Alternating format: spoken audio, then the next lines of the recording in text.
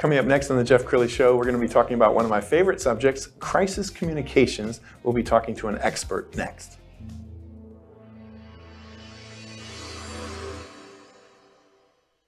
Many are predicting that the worst is yet to come, which is unfortunate, said one person here.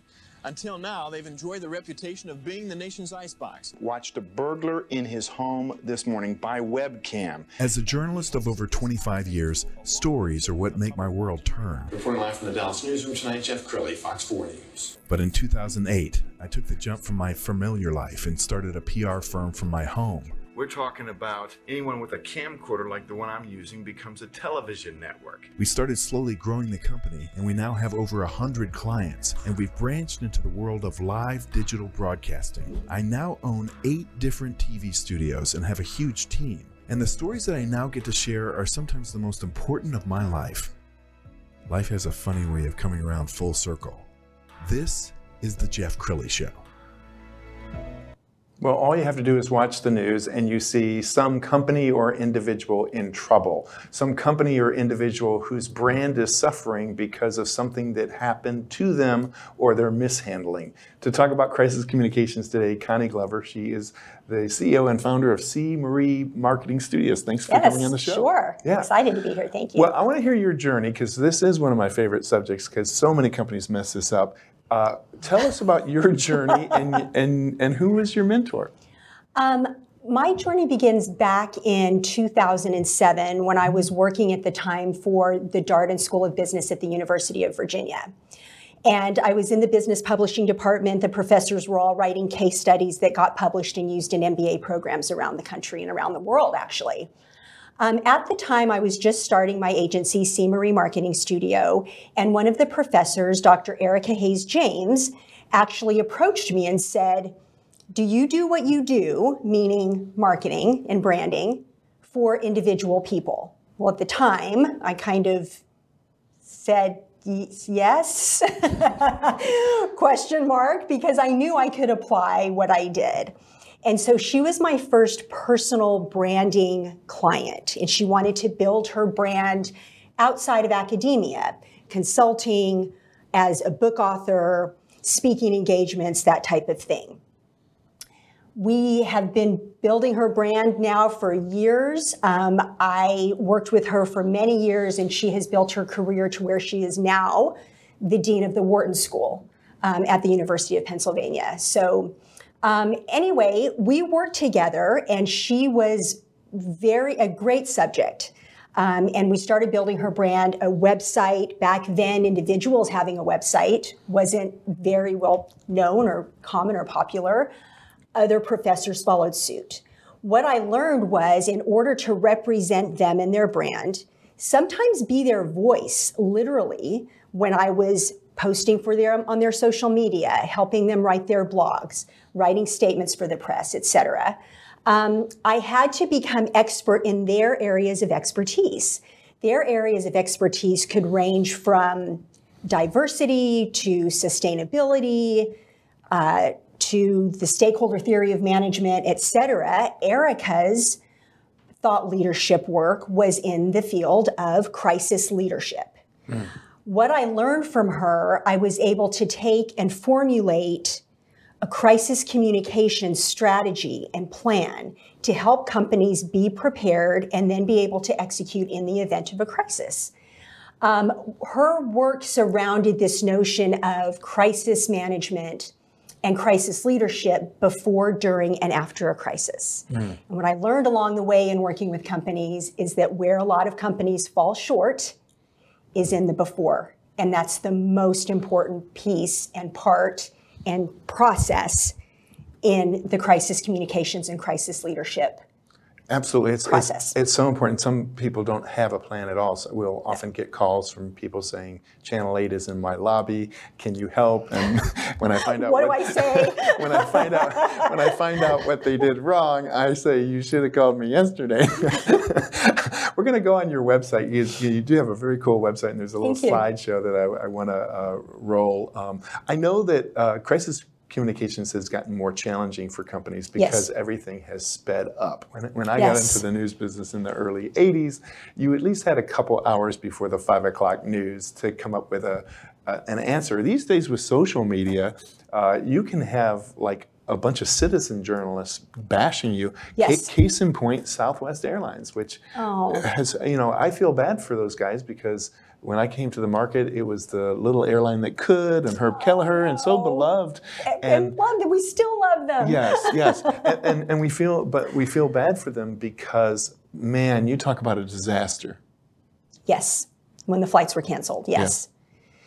Yeah. That was very unfortunate, and because they have such a good brand, and because they are such a well-loved brand, people probably gave them a little bit of slack. Mm-hmm.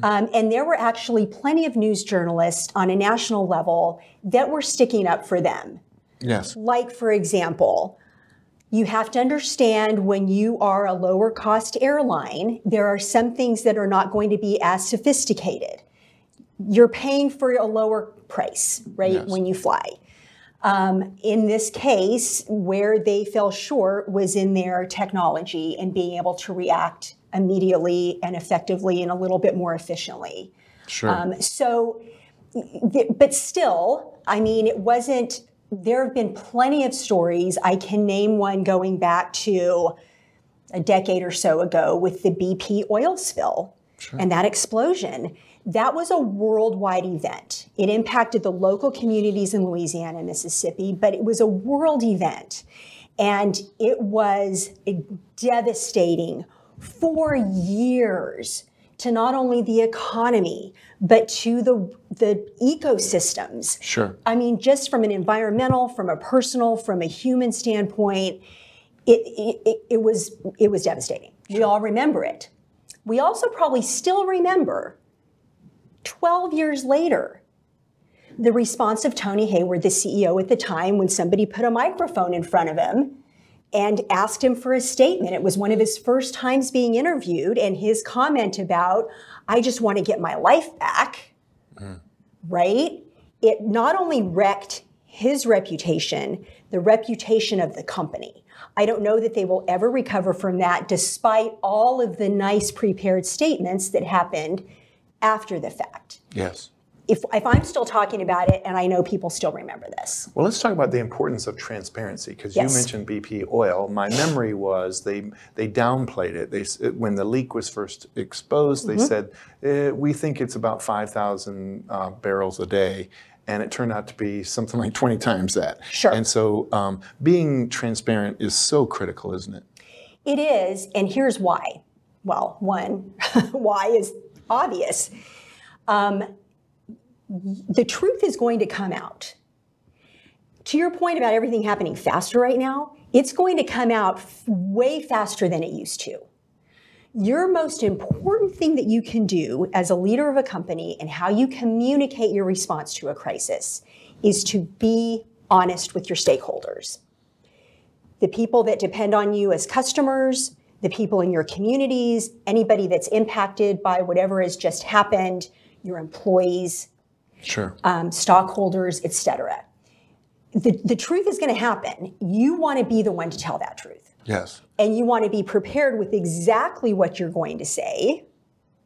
And the honesty is going to go so much further than anything that I could spin as writing a statement for you. Sure. And I think one thing that companies mess up is sometimes it wasn't something that they did wrong. It happened to them. But because they end up either lying to the media or giving half-truths, now they become complicit. Okay, you didn't cause that thing to happen, but your response was horrible. Exactly. You're exactly right. So one of the things that I like to focus on when working with companies and coming up with their crisis communication strategy is a very comprehensive set of communications that A, are ready to execute at the time, and B, that everybody has rehearsed on an ongoing basis every couple months. Sure. So everybody in the company has to be bought in particular the CEO. Because people don't want to hear from the spokesperson. Right. When something happens. They want to hear from the guy at the top. Yes. They don't want to hear from somebody that wrote something pretty to say to the press. Okay? So all of those communications involve what could potentially happen? Here's our social media response for each of the social media platforms. Here are a series of statements that the CEO will make. Here is what we're going to release out to the press as a press release. Here is the email that we're going to send to this stakeholder group, and this stakeholder group. And then you practice. Every single time you can, every couple months, at least once a quarter, you get all of the people involved that are going to be ready to execute when the time comes, and you practice it. Mm-hmm. That's hard to get time on a CEO's calendar to do that. It's very easy for them to say, I have more immediate pressing issues, I'll be good. Right. They think, and they should, know their company better than anybody. But I'm telling you what, in the heat of a crisis, and something happens, and you've got anybody with a phone, and including the media, ready for you to say something and respond, and it has to be within seconds now with social media. Right. You're not going to be wanting to then come up with it. And then you don't want to be Tony Hayward with BP saying, I want my life back, or something equally as insensitive and unprepared. I agree, Connie. Have a spokesperson and a backup spokesperson in case the spokesperson is out of pocket. Exactly. Right? Otherwise, the media, because I was that media for 25 years, we will freelance and we'll just grab an employee walking out of the company and ask them what they think. Yeah. And you never want to surrender your crisis communications plan to, the janitor at the company who happens to be leaving for the day. Well, that sometimes, and again, these days, you never know. Even if you're saying something, you may not know somebody's recording you. There's so many other things to think about now more than ever, which makes it so critical to be prepared. But part of the crisis communication strategy and plan is to make sure that everybody in the company knows and has a copy of it and knows what their expectation is.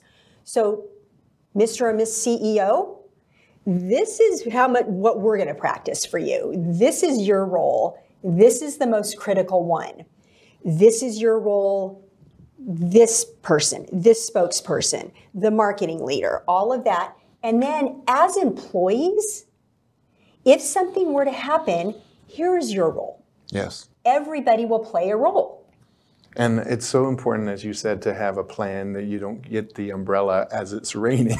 As it's raining and going, I can't figure out how to push it up and cover myself. All right, we're almost out of time. So for the CEO who's watching this right now saying, I just realized, Connie, that I do not have a plan. What is it like to engage you? They call you and you see if it's a good fit? How does it work? Sure. You can either contact me through my website, CMarieMarketing.com, or on LinkedIn, Connie Glover. I'm happy to take a call, email, connect with me through social media. I just want to stress one final thing as we're talking. You don't have to be the leader of a big Fortune 500 company. I know I gave the example of BP, but even small software companies, of which there are many these days, anytime you have something that could happen that could impact your customers, could impact the way you do business, and more importantly, the way your customers do business, that can count as a crisis. You need to be prepared. It could happen to anybody, and I'm happy to work with small, medium, or large companies in formulating a strategy that's the right fit for them. Outstanding. Connie, you've been a great guest. We'll have to have you back soon. Okay. We're going to end with her website, which is CMarieMarketing.com. The great Connie Glover. Thanks for coming on the show. Thank you. That's it for now. We'll see you next time.